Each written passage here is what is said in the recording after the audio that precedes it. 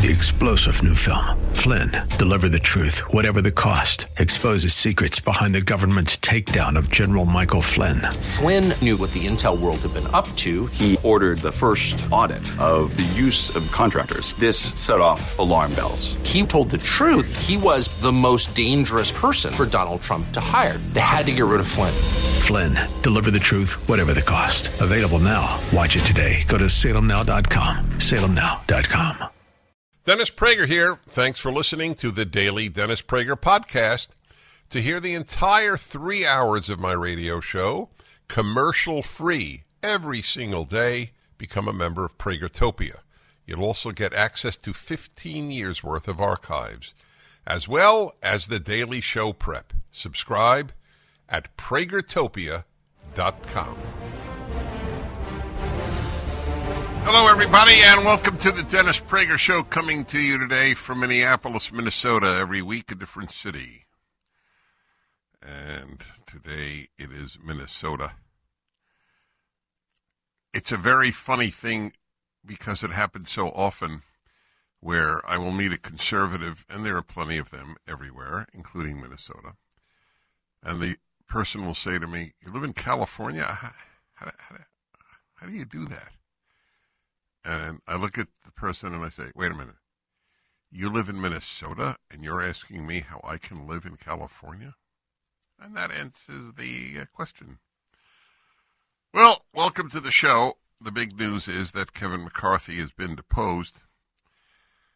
And I will be talking about this at length in the third hour with Alex Marlow, the great editor at Breitbart, and his new book on the Bidens. So, in the meantime, I have mixed feelings on the issue. I hate having mixed feelings because I normally don't have mixed feelings. I normally take a strong position and explain why I've taken it. I don't know what this will change. Kevin McCarthy, in some ways, did a good job, as explained in a Wall Street Journal editorial. Don't knock the Wall Street Journal. There is no institution, there is no publication, and there is no individual with whom you will agree all the time. Once you make peace with that, you can really have a lot of allies. The human tendency is to dismiss people when they differ just on one thing.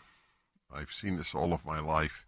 The letters that I would periodically get, "I admired you for 30 years, and then you said," and then whatever I said, "and now I realize I was wrong," or even worse, "now I realize you're a fraud."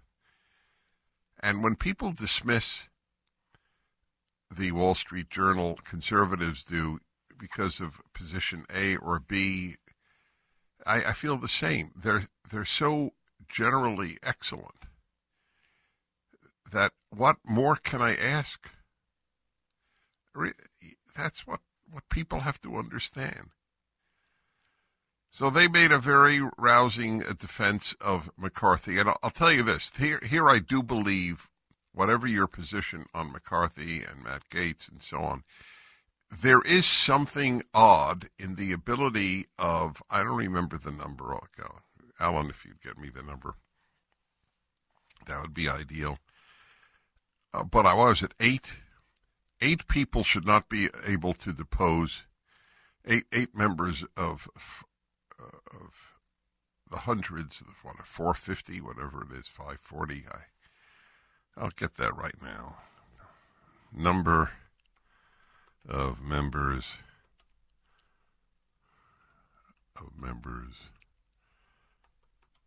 of Congress. And the answer is 535. Okay. 8 out of 535 should not be able to do it. Now, it's not 8, really, because every Democrat voted with you, which is also something people should understand with all their conservative antipathy to Kevin McCarthy, was done because the dissenters on the Republican side were able to get every Democratic vote. That's disturbing too.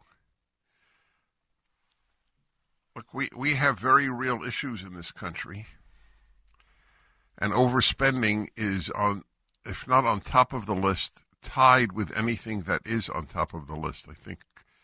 I think cultural issues are as high as fiscal issues. Teaching children all over this country, including Oklahoma, the most conservative state probably, that's why I use Oklahoma, that they will decide whether they are a man or a woman or a boy or a girl. I consider that to be as high as the crushing debt. Although I will tell you, I fear the crushing debt, because if there is an economic collapse, there will be a lot of violence and a lot of evil that will ensue. Economics, unfortunately, is very, very important. And the crushing of the economy by the Greens is a very big deal. So we will talk about Kevin McCarthy at length later. I don't know who can do a much different job, because you have a Democratic president, a Democratic Senate, and a bare majority in the House of Representatives. The issue is to win elections. Then you won't have this problem. Well, that's not the issue. It's not the only issue. The other issue is for Republicans to act like conservatives. But that also raises its own problem, because it's very hard to get elected on a platform of "we'll give you fewer benefits." Shrink the government is popular among middle class and upper middle class and upper class conservatives. It's not a large group. It's not a large enough group. People don't want to get less, receive fewer benefits from the government. One party, if it were true to its platform, would say, vote for us, you'll get less. You'll have more freedom, but you will get less money, less benefits. Most people will trade in freedom for benefits. They just did a poll in that regard, and it showed that if you were a Democrat, you were less inclined to freedom if you had to trade that in for security. That was the term that was used. Security in every sense of the word. So here is one defense of the move. Down with the Uniparty. Deposing Speaker McCarthy was the righteous move, from the dossier of Jordan Schachtel. Last night, Representative Matt Gaetz made good on his promise to introduce a motion to vacate the Speaker of the House, Kevin McCarthy. Today, the McCarthy is Speaker no more. Representative Gaetz was not supposed to do that.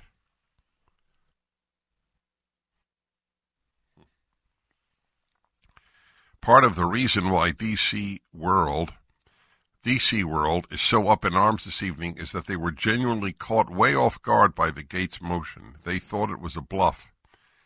But they shouldn't have been. Gaetz had been threatening to depose McCarthy for weeks, if not months, citing the empty promises and failure to act as a leader of a true opposition party. The last straw reportedly involved McCarthy making a secret deal with the Democrats to continue funding the war in Ukraine. I don't know how you make a secret deal with a public funding bill. Maybe you can. I don't know how that happens. And by the way, I don't agree with that. I agree. I have a middle position. We should fund Ukraine, and we should be as adamant about pursuing peace, whether Zelensky is supportive of our moves or not. We run our foreign policy, not he. On the other hand, the extreme position of letting Ukraine get crushed by Russia is not a position that I think the United States of America should take. Nor does Taiwan think it, nor Sweden, nor Finland, nor Estonia, nor Latvia, nor Lithuania, nor I presume most countries in the world that feel threatened by some larger bully. And it's the Republican Party was the party that supported the war in Vietnam. You could have made every single argument against supporting the war in Vietnam that you would make against supporting Ukraine. And by the way, there are people who say that's right. They should have, and we shouldn't have been there. But if we shouldn't have been there, why should we have been in Korea? And if you look at North Korea and South Korea, do you really think that morally speaking, we should not have been in Korea?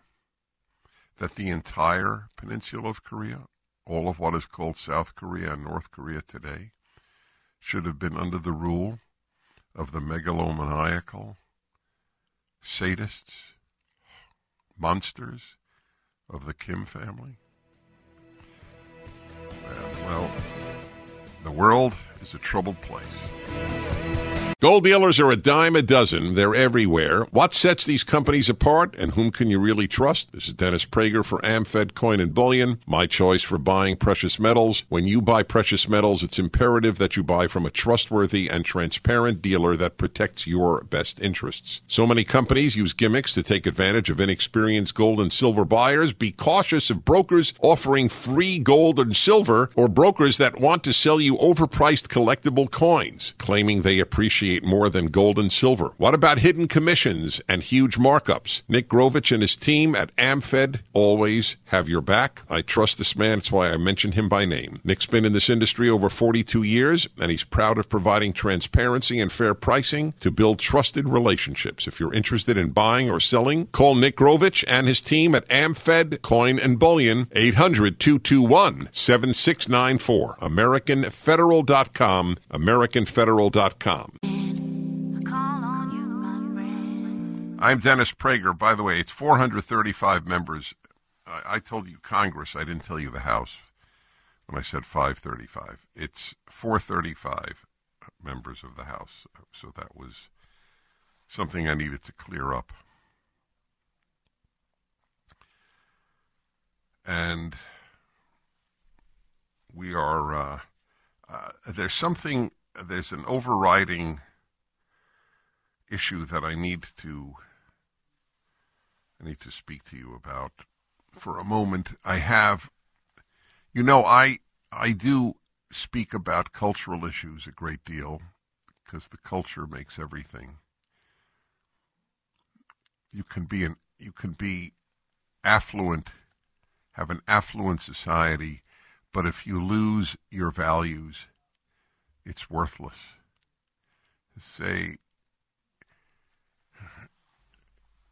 It's a statement about how important the values issue is. I mean, if we have more and more kids raised without a father, that has tremendous consequences for society.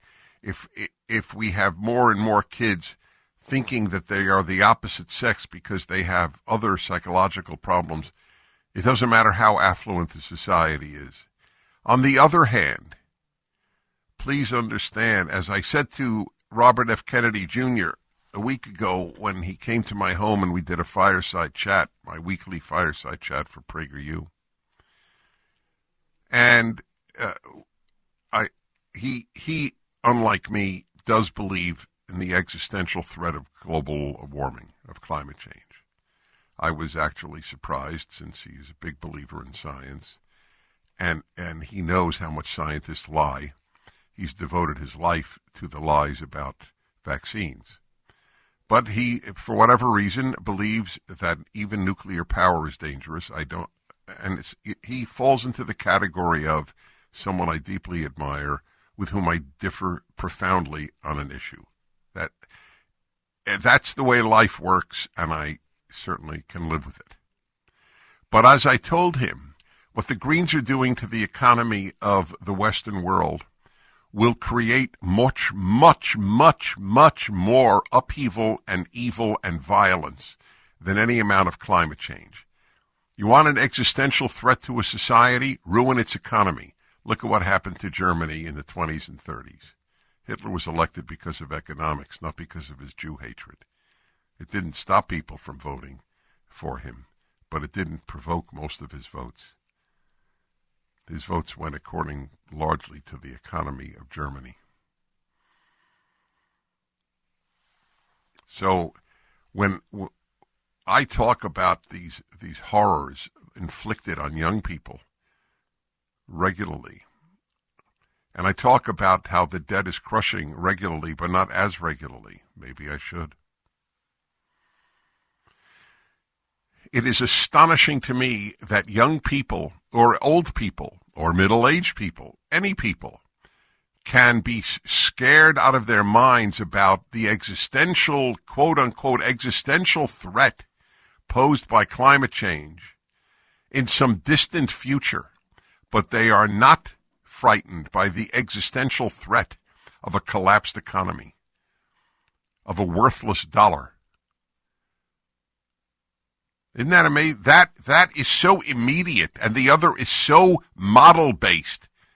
And there is such a solution. It's called nuclear power. There's no quick solution like that with regard to inflation and deflation. Amazing. Let's all watch The Existential Threat, which I've been told about now for 35 years. Existential threat. Every 12 years, we have just 12 years to go, and we seem to be doing pretty well. It's a gigantic lie that global warming had anything to do with the Hawaii fires, or or the Greek fires set by an arsonist or arsonists. I think part of the reason for the preoccupation of the left with the existential threat of global warming is to get your mind off the existential threat of gigantic government overspending, staggering debt. Yeah, that's an existential threat. It threatens the existence of the country as we know it, just as it threatened Germany in the 20s and 30s. Unbelievable, the ease with which people spend and print money. Print money. I believe the average 7-year-old could understand that if you keep printing money, the money is worth less. I truly do believe that. You not only do you not need a college education to understand that, the odds are if you have a college education, you won't care about it. That is the irony of that situation. 1-8-Prager-776. Sean put me on the program there with a link. Oh, you did. In fact, did you? Yes. Is that right?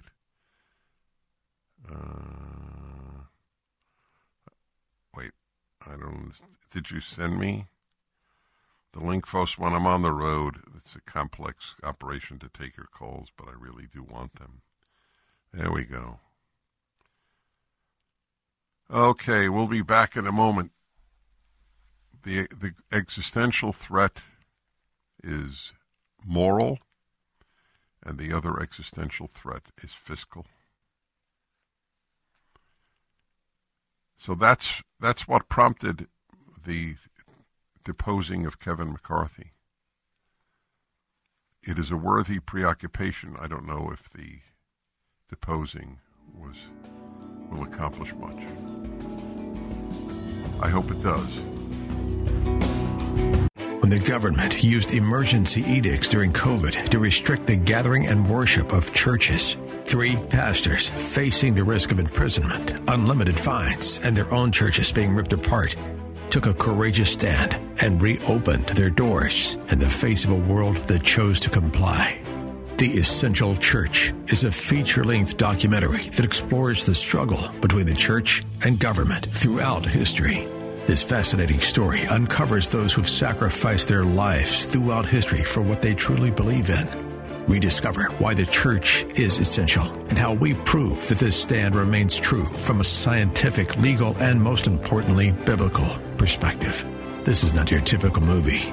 It'll change your life. You need to see this movie with your friends and family. The Essential Church is streaming today exclusively at salemnow.com. That's Essential Church, streaming at salemnow.com. Hello from Minneapolis, everybody. So, I am very worried. The people who are worried about the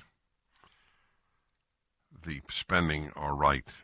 And the Republicans need to message this to the country and just say it the way I did. We don't believe that global warming is an existential threat. We believe that it is a problem. We believe that the American debt, the printing of trillions of dollars of money with no backing, just to print it, to pay, to expand the government, as the left does to keep its power and increase its power, that is an existential threat. That's the way they should message it. That would be a good thing. Let's see here. We have Don in Louisville, Kentucky. Hello, Don. Hi, Dennis. I agree with your latter analogy, but not your previous one, which you said that you could make the same arguments for the Ukraine that we did for as Vietnam. But I would say the big exception is we're $33 trillion in debt. That existential threat, I believe, was not Russia's invasion of Ukraine, but our economic collapse. I agree with you. So where do you differ with me? Well, I agree. I don't believe that the invasion of Ukraine is an existential threat. But you were thinking that it was okay for us to be spending all the money in the Ukraine, though, right? No, only if we pursue peace with the same vigor that we pursue spending money in Ukraine. The country's economy is being broken by 90% or 95% of our overspending has nothing to do with Ukraine. We were bankrupting this country before Putin invaded Ukraine. I'm sure you agree with me on that. You just think that this is making it worse, and you're right. It is. But if you acknowledge that if we had the same proportion of debt that we did in the 60s and 70s, apparently you would be okay with funding Ukraine? I probably would. Okay, well, you're an honest man. That's a very, listen, bless you. I have deep respect for your argument. This country is being broken by the expansion of government, by the amount it is spending on social welfare programs, and has since another corrupt politician named Lyndon Johnson decided to spend our way out of poverty. Or so he claimed it with the war on poverty and the Great Society. A great society is a society that spends money it doesn't have. That is the definition on the left of a great society. A great society is where there is no inequality. Since such a thing will never exist as long as the human being exists, every attempt at great equality has ended up with torture, massacre, and death camps. Okay? Every attempt. So I'm a little scared of that. I'm scared of communism. If you're not scared of communism, you're an ignoramus. There's no moral defense for anyone who's not scared of communism. Many years ago, literally many years ago, I would say 30 years ago at least, maybe 40, I wrote in the newsletter that I printed before the internet, I wrote, what the left is scared of, what the right is scared of. I got to dig up that article, see see how germane that would be to our time. But the argument that we can't afford to fund Ukraine, no, we can't afford to fund the Department of Education. We can't afford trillions of dollars thrown down the drain, wasted, corrupt money for green projects and for subsidies for electric vehicles. That's what we can't afford. We can't afford not to raise the age when you start getting Social Security. We can't afford to throw people off their private insurance at 65 and have the government fund them with Medicare. It was a total riddle to me why this healthy man named Dennis Prager, who had perfectly excellent health insurance, had to be thrown off it to gain public funds called Medicare.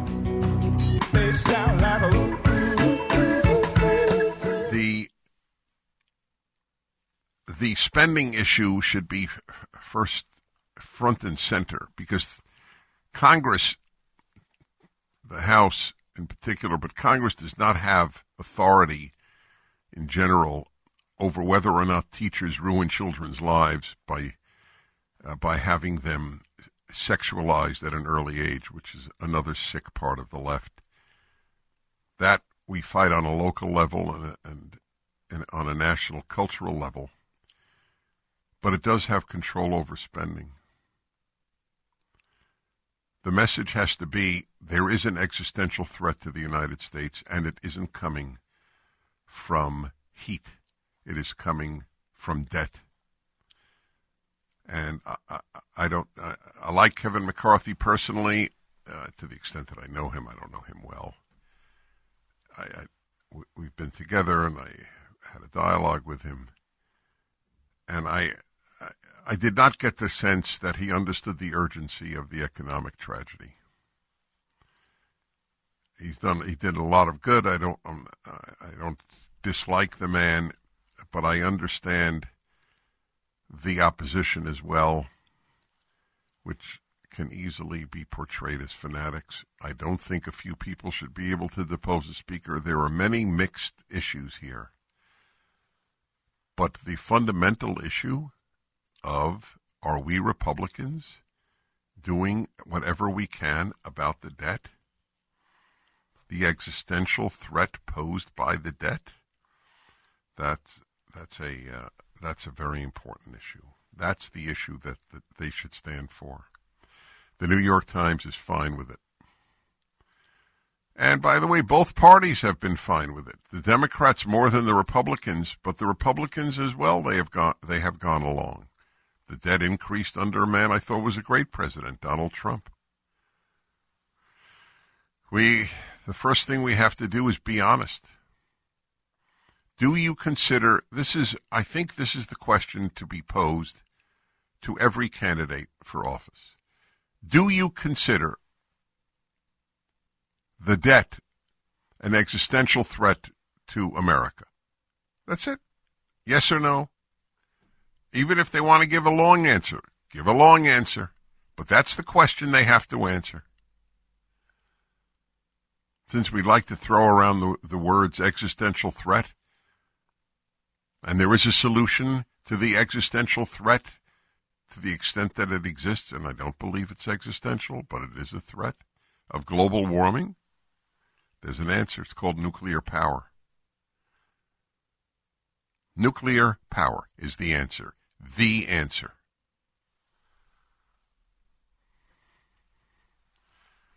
And only a handful of so-called environmentalists, these are the extremists of our age, support that. It's all rooted in, let's help China and make more electric cars, electric vehicles. That's what it is. Let's help China. Let's have more young slave labor. Let's get rid of more American jobs by having batteries, what goes into making batteries mined elsewhere and under moral conditions that we would not accept in America. My God, the human being's ability to ruin everything is well, it is historic. What shall we say? If people just pursue truth, used reason, or even on a personal level, just follow the Ten Commandments, that's it. The world could be really beautiful. Then we'd have to fight disease and earthquakes, but most misery is caused by other human beings. These are examples. So the Pope has come out with a new statement that it is an existential threat, global warming. See, and he blames the United States most of all, for its profligate ways. So this Pope is a leftist, and it is a tragedy that he is a leftist, because it's the most. I don't know. I was going to say, are there more Catholics than any other faith? No, I don't think there are more Catholics than Muslims. I'll have to look that up.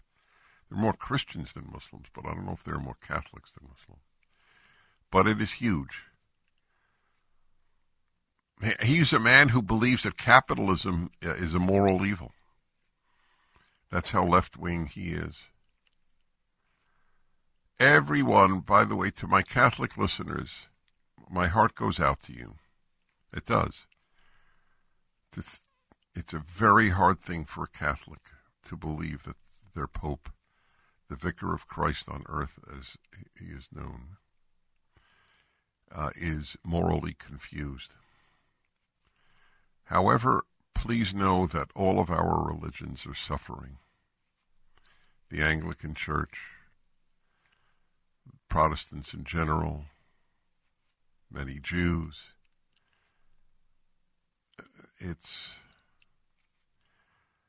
There are no guarantees of moral acuity. Nothing guarantees it. But that he is now gone on the existential threat train was a very sad development. I'll read that to you upon our return. 1-8-Prager-776. I want you to start talking about the debt as an existential threat. We'll return in a moment. Mike Lindell has a passion to help you get the best sleep of your life. He didn't stop at the pillow. Mike also created the Giza Dream bed sheets. These sheets look and feel great, which means an even better night's sleep, which is crucial for overall health. Mike found the world's best cotton called Giza. It's ultra soft and breathable, but extremely durable. Mike's latest deal is the sale of the year. For a limited time, you'll receive 50% off the Giza Dream sheets, marking prices down as low as $29.98, depending on the size. Go to MyPillow.com, click on the Radio Podcasts square, and use the promo code Prager. There you'll find not only this amazing offer, but also deep discounts on all MyPillow products, including the MyPillow 2.0 mattress topper, MyPillow kitchen towel sets, and so much more. Call 800-761-6302 or go to MyPillow.com and use the promo code Prager. Hi, everybody. It's the Male-Female Hour every Wednesday, second hour of my show. I'm Dennis Prager. And as I frequently note, I think it's the most honest talk about men and women in the media. Because I'm not a man fan or a woman fan, I'm a good person fan. There are good women, good men, crappy women, and crappy men. That's the way the world works. It's always been that way. I always find it odd when people romanticize either sex. I'm a big fan of truth and reality. Also, I don't shy away from any subject, and that is another reason for the openness and honesty of the Male-Female Hour. A man came over to me on Sunday at the annual town hall meeting of my LA station, KRLA, and there were 800 folks there, and afterwards there was the reception for people who paid more and went to what's called the VIP reception. There was a long line of people waiting for me to sign one of my books or just sign a picture or get a selfie. And a man happens to be a black man who was, I would say, 35 years old. Said to me, I just want you to know, Dennis, you are the reason I married, and you are the reason I have a child. And I was really moved. That comment comes to me very frequently. Men need a manly man. That is a man they look up to as a man, to tell them in many ways how to lead a good life. And I tell men to get married, and I tell men to have children. And I have gotten that response often. And now to the subject. This subject will be revelatory to many women. Might even be revelatory in a different way to many men. Yeah, I think it would be. It is about women's looks, the most sensitive subject on earth. Nobody likes to talk about it because it's so sensitive an issue. The aspect I want to address is that I think that most women, or many women, I don't know, most, vast numbers of women do not see themselves physically, I'm talking about, in terms of looks, the way men see them. And is one of the reasons that so many attractive women don't think they're attractive, which is extremely common among women. Attractive women who don't think they're attractive. And I have some theories as to why that is. And the biggest theory is this. Women, many women, most women probably, compare themselves to some Hollywood star or model or some idealized image of a woman, and in that comparison, in their mind, they fail. Men don't do that. Or again, most men. I can't speak for every man or every woman on any subject. So if we don't generalize, we don't learn from life. These are generalizations, meaning most of the time it's true. Most men are not comparing their wife, their girlfriend, to another woman, physically speaking. That's not the way the male brain works. Men are attracted to vast numbers of women. That is correct.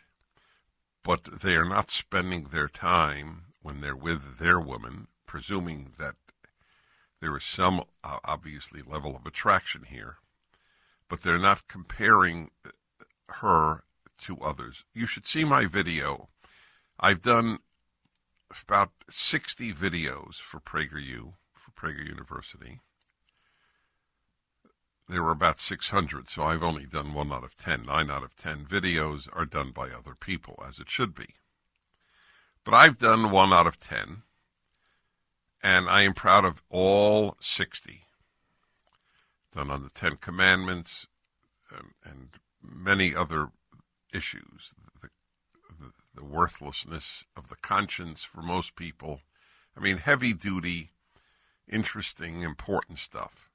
But the one I'm most proud of all my 60, is the one titled, He Wants You.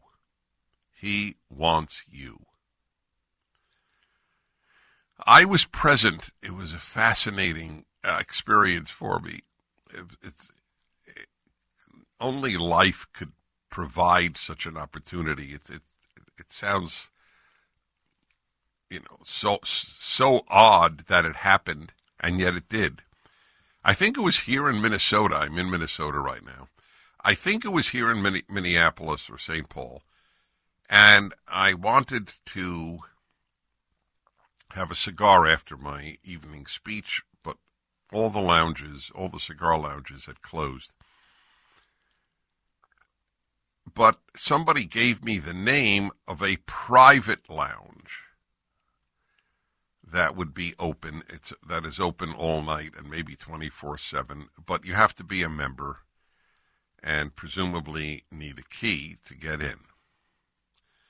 But I figured I'll give it a try. I went to this address. I knocked on the door. They opened it up. I explained my situation. I'm from California, so I obviously am not a member here. Could I come in and smoke a cigar, happily pay whatever you charge me? Anyway, they were very sweet. It was a man and a woman. And they didn't know who I was. So they asked me who I was, why I was there, if I gave a speech, what do I speak on? And I explained to them about my radio show and Prager University. And I said, you know what? Better than my telling you about PragerU, as we call it, why don't you watch a video? I said, fine. They're only 5 minutes, I said. So, here, just put one on the screen here. So the woman, I would say she was about 30. And I told her, put on the video, He Wants You. The subject of the video is that I had read in the Daily Mail, this is years ago, that when couples go on beach vacations, they are more likely to experience tension than if they go on a vacation elsewhere. Why? Because the man sees all these women in bikinis, and she knows he's looking at them, even if he's not a starer. And she is troubled by that, thinking that all he's doing is comparing me to them, and I just don't match a lot of these young bodies out there. Okay. So I decided to make a video, He Wants You. And I pointed out, among other things, and I did it, and the illustrations are hilarious, that the guy doesn't remember any of the women he saw on the beach. She does. So she thinks he does. Why this applies to my subject, I will explain.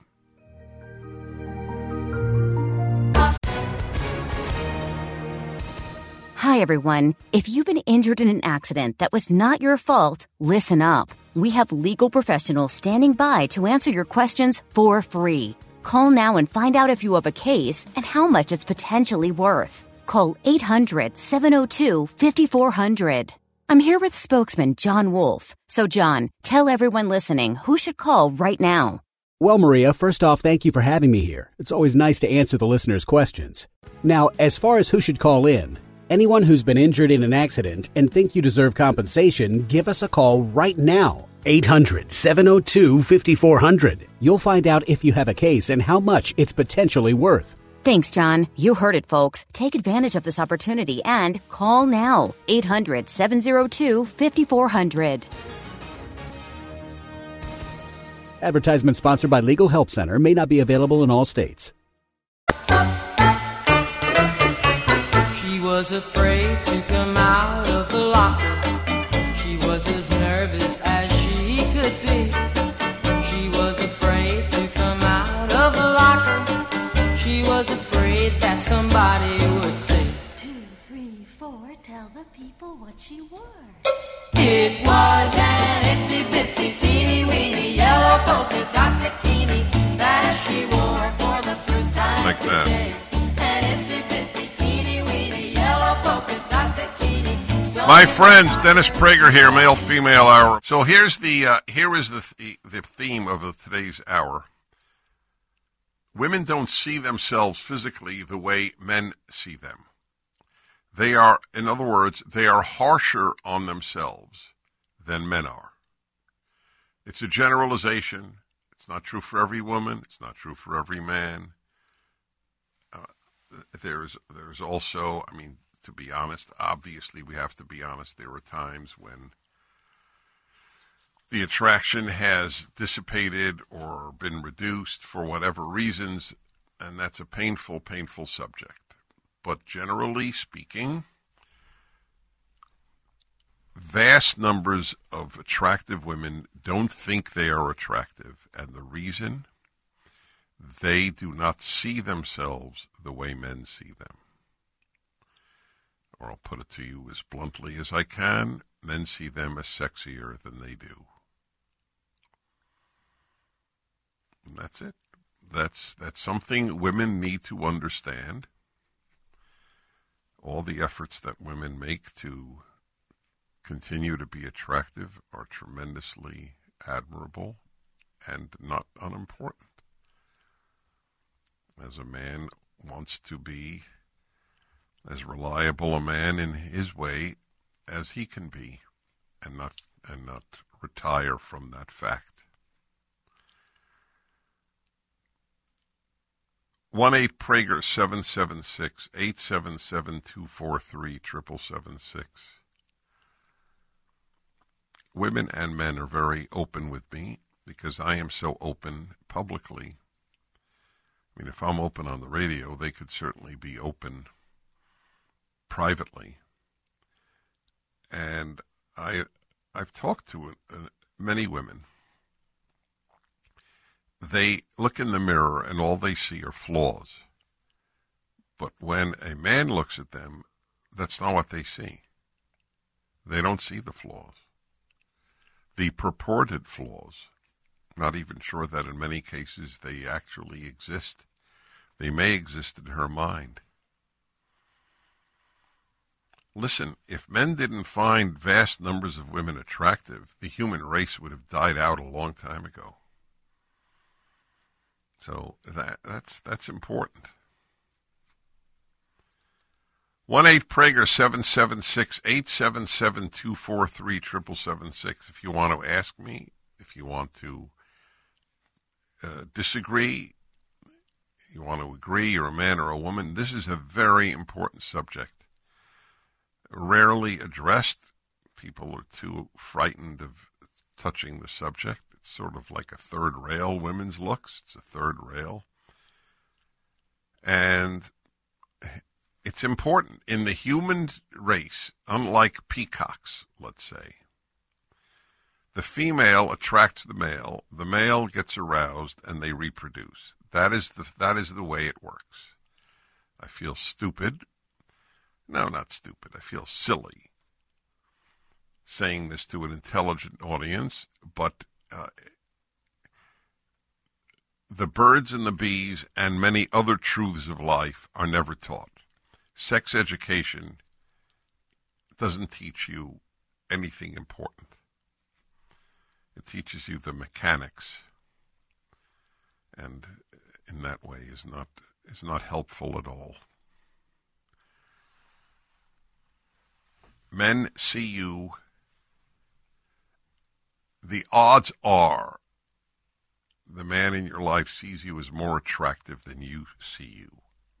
The odds are. There are cases where that is not the case. That is true. And it's a painful fact of life, but I'm not talking about the painful facts. I'm talking about the facts. Many young women don't know this either.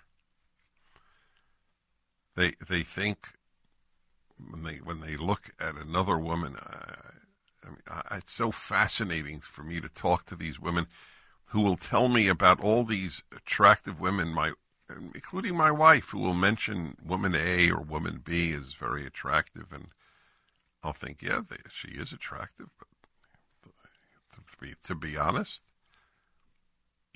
I find you more so, and not just because I love her. This is true for women who open up to me whom I'm not in love with. I'm in love with one woman, as it happens. I love any number of women and men, thank God. I'm rich in good people in my life, but that's a separate issue. Oh, look at my knees. I always like that one. I'm not saying my wife says that. I'm just saying it's just an example. Like the man is thinking, yeah, I'll tell you, my wife or my girlfriend's knees, that's an issue. It's not the way male sexuality works. Thank God, I might add.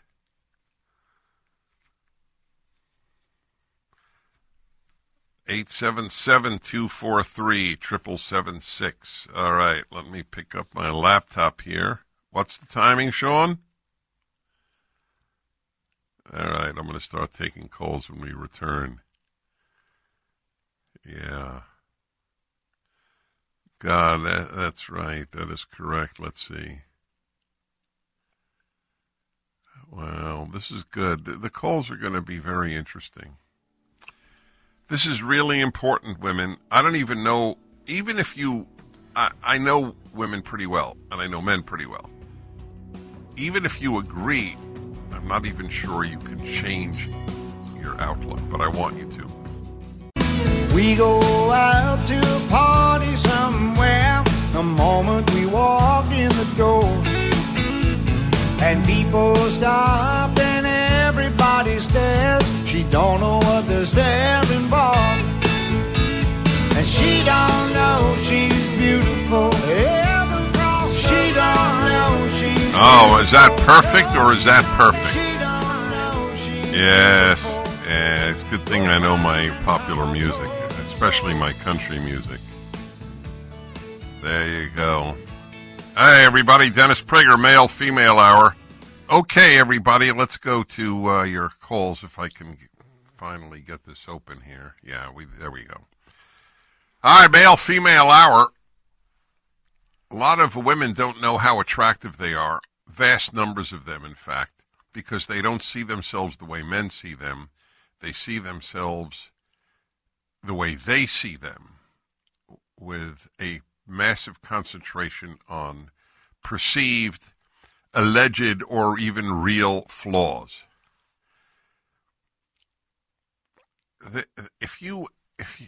Women should actually, I guess, very often, I think they could learn a lot if they saw some of the women who pose in bikinis just on websites, and how quote-unquote flawed they would be in the average woman's eyes. But men don't see that. They see the female body, and very often that's a sufficient turn-on. And that's what women don't understand, because they don't have a male brain. And by the way, I'm not sure they can ever understand what I'm saying, because they can't have a male brain, even if they become trans. You can't get the brain of the other sex. But, and here is the ongoing puzzle of my life, can people be governed by reason over feeling? And the answer is most people cannot, having nothing to do with the male-female issue, just in general.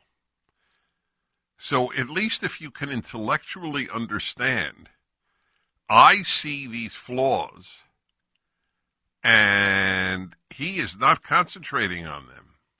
He sees the larger picture and can be turned on, and is turned on. Anyway, a woman who acts sexy is very sexy. And that, too, a lot of women don't know. Some women instinctively know it. and they don't have perfect bodies, perfect faces, whatever that means.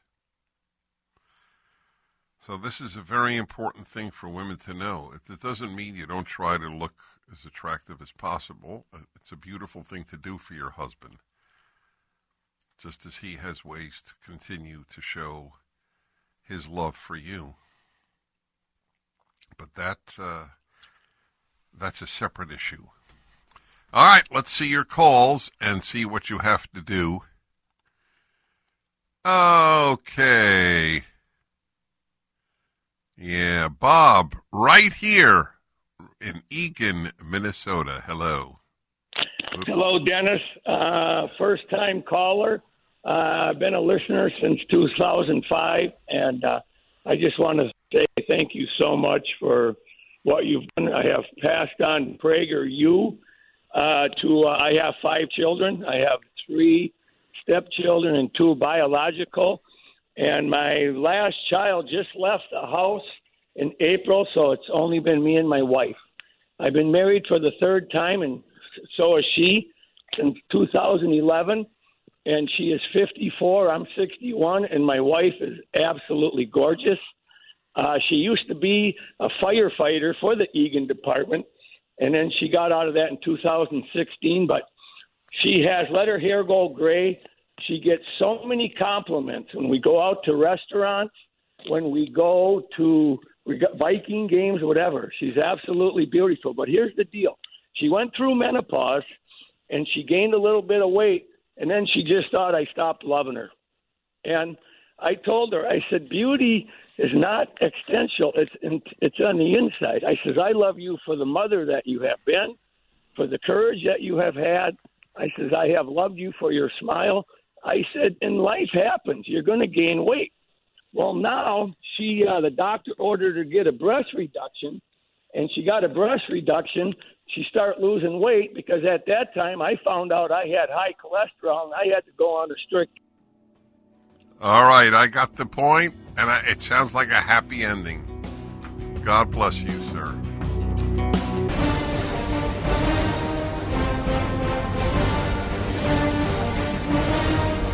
All right, everybody, Dennis Prager here with one of my favorite Americans. And I never say those things lightly. He is a gift to this country. How's that? I don't want to overdo it because I don't know. I don't know how he'll react if I keep praising him. But Alex Marlow of Breitbart is a real asset to this country. I don't know how these people are invented. And I'm serious. I've tried to explore this issue my whole life. What makes fighters and courageous and insightful people? Can they be made or are they born? I still don't have an answer. I think both are true. Anyways, editor-in-chief of Breitbart News Network, which is an awesome site you should visit regularly. His book came out yesterday, so I'm really honored to have him on today. Breaking Biden.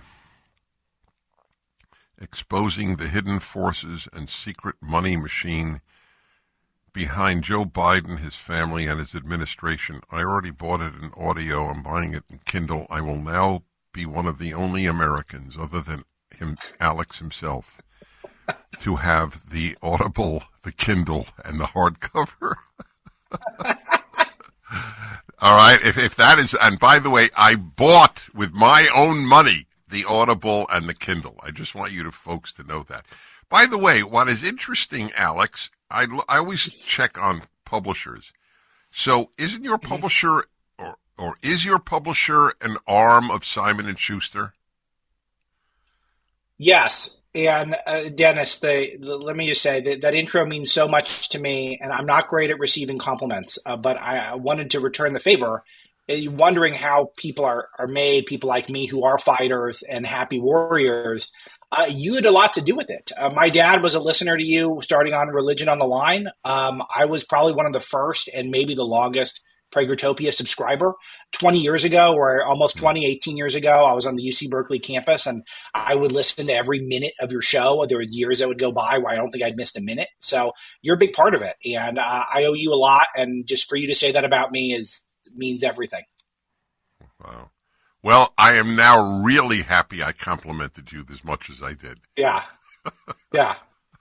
You're complimenting yourself in the process. I got it back in space. Yes, exactly. Yeah, and my $60 a year definitely could help buy your Kindle edition. But I will tell you, I don't even have the Kindle version yet. I've got the audiobook downloaded, and I did decide to buy one of my own books, even though I've got a stack of them in my office. But I thought that'd be fun. But I don't have the Kindle yet. I hope it's good. You will want the Kindle because. As I have a Kindle of all my books, I often will take parts of them for speeches, so I'll have those notes, or for an article. So you'll want your own Kindle. Anyway, before because we'll have time, I want to give you a lot of time. You're endlessly insightful. So before that, any thoughts? And I have no idea what you'll say. I'm just deeply interested in the Kevin McCarthy being deposed. Yeah. This one is tough because I'm going to tell you what I actually think, even if it hurts maybe some people's opinion of me and then makes them not want to buy the book that I'm here to talk to you about. But I don't like any of it. I think it's all sort of grandstanding adjacent. I understand some of the points that some of the people who wanted Kevin McCarthy deposed, what their issues are. I, of course, get a general frustration with congressional Republicans who have been rarely missed an opportunity to miss opportunities over my lifetime following politics. But I do think Kevin McCarthy has done a really a decent job at an impossible job, a job that secretly, Dennis, and I was in D.C. for maybe 8 or 9 years of my life. I just recently left. No one wants that job. It's a thankless job. It's a painful job. You're negotiating with some of the most difficult, egomaniacal people on the planet. And I think Kevin was doing a pretty good job. And now we have a scenario where you've got 8 Republicans joining literally every single Democrat. And we're told that, no, trust the process. This is going to be great for conservatives. Something that all the Democrats want and only 8 Republicans want. That seems incredibly far-fetched to me. And then if you add that Matt Gaetz, who's the ringleader, who I have a lot of nice things to say about Matt Gaetz, a lot of really nice things. I think he's got great energy, great charisma. But he has a personal beef with Kevin McCarthy. McCarthy has allowed an ethics investigation into Gaetz to continue. There's no doubt that this is part of this. And in the meantime, I'm trying to get the word out about how bad Joe Biden is, who I think is the biggest threat to the country at the moment by a mile. And now we're focused on whether McCarthy, who's good on some stuff, but maybe not perfect on others, whether he's the real problem. So I don't like any of it, to answer your question. Well, at the same risk you have, I agree with everything you said.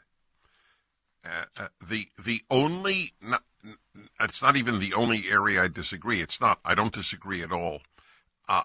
But my concern is with the Republican Party not answering the existential threat argument about global warming with the existential threat about our national debt. I don't think that they feel that.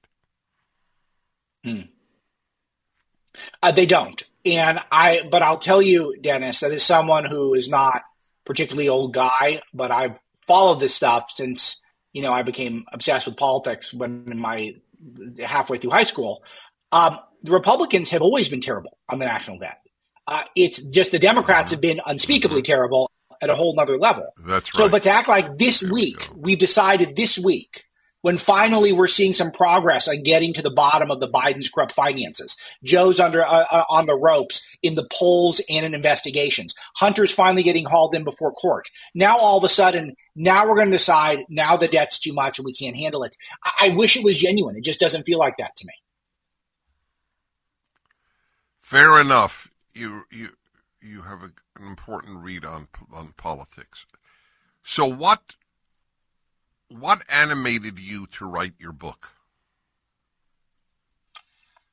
I guess that's the essential question. And the reason why I took on this process, which was over a year of research. I assembled a team of 5 researchers, all of whom had worked on #1 bestsellers for Peter Schweitzer, who is, I think, the preeminent investigator in conservative media, really all of media, to be honest. And the reason why I wanted to do it is because I had a hypothesis that people had gotten Joe Biden all wrong, that people had underestimated him as some sort of a buffoon who was a puppet, who was just going to hang out in his basement and didn't have any meaningful skills or really any explanation for how he's achieved such heights in terms of politics and power. And I was pretty determined to investigate whether or not that was the truth, because I had a suspicion it wasn't. And I found in virtually every area that I investigated, not only is Joe the guy at the top, and he is the one who's truly in charge, but he's always done this crazy stuff. He said crazy things since since the 1970s, and I cite many of them in the book. So if you think he's deteriorating mentally, maybe he is, but he's always been this kind of had these buffoonish moments. But in the meantime, he's been accumulating unfathomable levels of power, and he's been using them almost exclusively for ill for this country. Almost every decision where he has gone big, he has gotten it wrong, foreign and domestic. And there's a chapter on each of the key ones.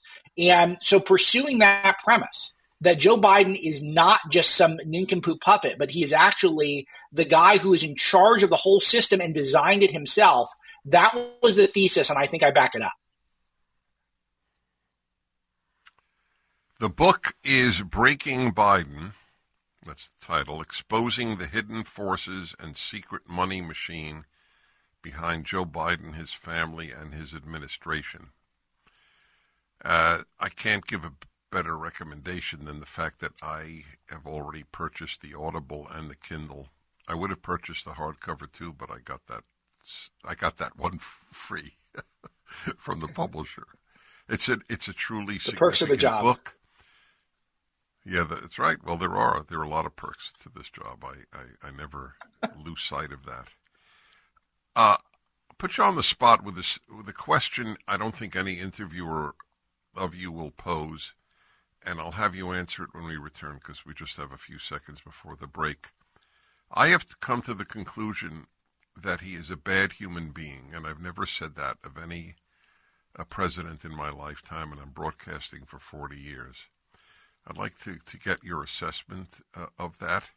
And another question. Since all he does is harm the country, does he want to harm the country? I don't even have an answer to that.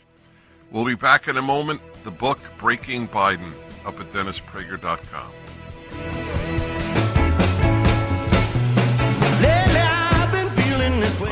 One of my regrets in life is that my parents are not alive to know that I am a promo code for dog food. The heights that I have reached. I'm just ribbing myself. I actually am proud of all these sponsors, as you probably know.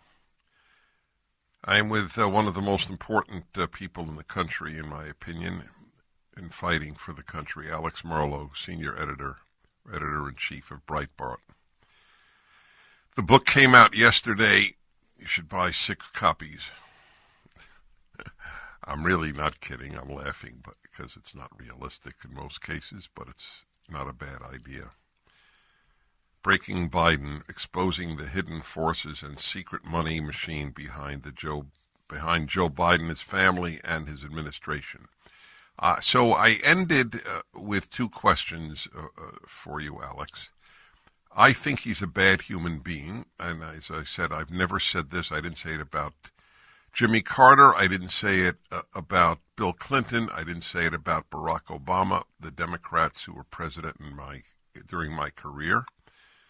I say it about very few people. That is my assessment. And the other is, do you think he wants to hurt the country, or does he believe that everything he is doing is good for the country? 2 different questions.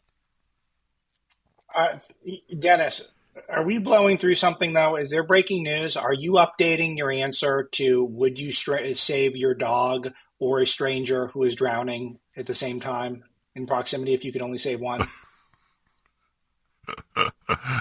That's because very if funny. you're calling your dogs your kids now, if you're calling your dogs your kids, like, because no. You know what? That question. You know what? I knew when I said it, Alex is cracking up, and it bugged me. It did bug me that I came out with that. Okay. I do not regard my dogs as my kids. You're the last person who regards your dogs as kids. The last person, which is why I was so correct. funny. That is right. Okay. That is exactly so. Right. But back to your very, very, very serious questions. I don't think this answer will shock you, but like you, I'm wired not to think my political opponents are bad people. But everything in terms of the evidence that I was able to go through while researching the book does point to Joe Biden being a bad person. I can say that unequivocally, and I'll cite a couple examples, two that are, I'm sure, somewhat familiar to your audience, but one that they probably don't know, which is the most mind-blowing. The ones that they do know probably are that during the Afghanistan pullout, when the Biden administration was responsible for droning a car filled with children and showed almost no remorse. There's almost no remorse, almost nothing done publicly. Literally, we accidentally droned a bunch of kids dead, and we acted like it was no big deal collectively. And Joe Biden, of course, did nothing to acknowledge that. The next one is the treatment of his granddaughter, Navy Joan, who the family ignored for 4 or 5 years until it was politically impossible for them to ignore it. This is a legitimate biological flesh and blood grandchild of Hunter Biden. I'm sorry, of Joe Biden, Hunter's child. And Joe was aware of this child and continued to brag about what a great grandfather he was to his other 6 grandkids, and completely ignored this one child who was desperate for some attention from him, who's getting bullied. His family was getting bullied. Her life was terrible. And it was all because of Hunter. And Joe did nothing to help, and Jill did nothing to help. So those are the ones you guys probably know. But the one that was the most shocking that I came across in the book, all you have to read it to believe it. Joe famously, and this is one of the most tragic and humanizing moments of his life, lost his first wife and daughter in a horrific car crash between when he won his first Senate race and when he was sworn in. It's devastating. The entire country wept for Joe. So decades later, in 1999, Frank Biden, one of Joe's brothers, was driving around with another friend in California. Frank had his license suspended. So Frank, according to the story, and there were witnesses, was operating the stick shift of a vehicle while this other guy, Jason Turton was his name, drove the car. They were going double the speed limit, and they ran over a pedestrian, and they killed the person. And Frank was ostensibly operating part of the vehicle. That was speeding and ran over someone. And Frank, according to witnesses, told Turton to keep driving. Turton ended up pleading guilty to felony hit and run, and Frank got a wrongful death lawsuit in August of 2000. But he refused to even show up in court, wouldn't pay anything. He owed the surviving children of the guy he killed $275,000. Now, Frank wouldn't pay it. And finally, he was on the lam. They're trying to track him down. They couldn't track him down. They looked for him at Joe's house. They couldn't find him. Finally, in 2008, when Joe was about to become vice president, the family found Joe. They were able to track down Joe, and Joe completely blew them off, essentially sent them a form letter and said, we have nothing to do with this. Frank's not going to pay anything. There is nothing that the senator who's about to become vice president can't help anything. Totally impersonal. He had an opportunity to show empathy for a family that had suffered the exact horrific, unthinkable fate that he had suffered, and instead he sent them a form letter and blew them off completely. That, to me, is the single anecdote that proves all you need to know about Joe Biden's character. Anything he does to show character publicly is a facade. That is who he is.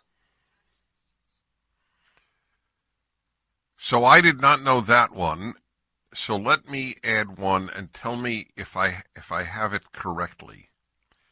That he lied, and if I'm wrong, please tell me so I never say it, or never say it again, that he lied about the circumstances in which his first wife and child were killed when he said that the man who did it was a drunk driver. Absolutely. And this is detailed in the book. He did this over and over again, where he would repeatedly claim that this driver had drank his lunch instead of eaten it, and that he was a drunk and he got run over by it. No, it was actually Joe's wife had ran through a stop sign and or something, or she was operating unsafely, which is she didn't deserve to die, obviously, but it was she was a big part of it, and the guy was not drunk. And Joe instead smeared this man. And eventually, I think decades later, there was an investigation and he was kind of cleared of all this stuff. And then Joe, I think, allegedly apologized decades and decades later. But he was willing to smear this guy for years to amplify his political narrative. It was a political narrative that Joe was amplifying. The book is Breaking Biden. It is must-reading. Alex Breitbart, we continue.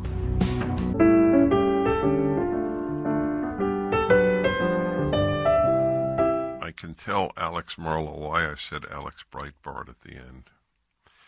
I had to get off within 4 seconds, and I conflated Alex being the senior editor at Breitbart with his name. So I actually there is a reason for that.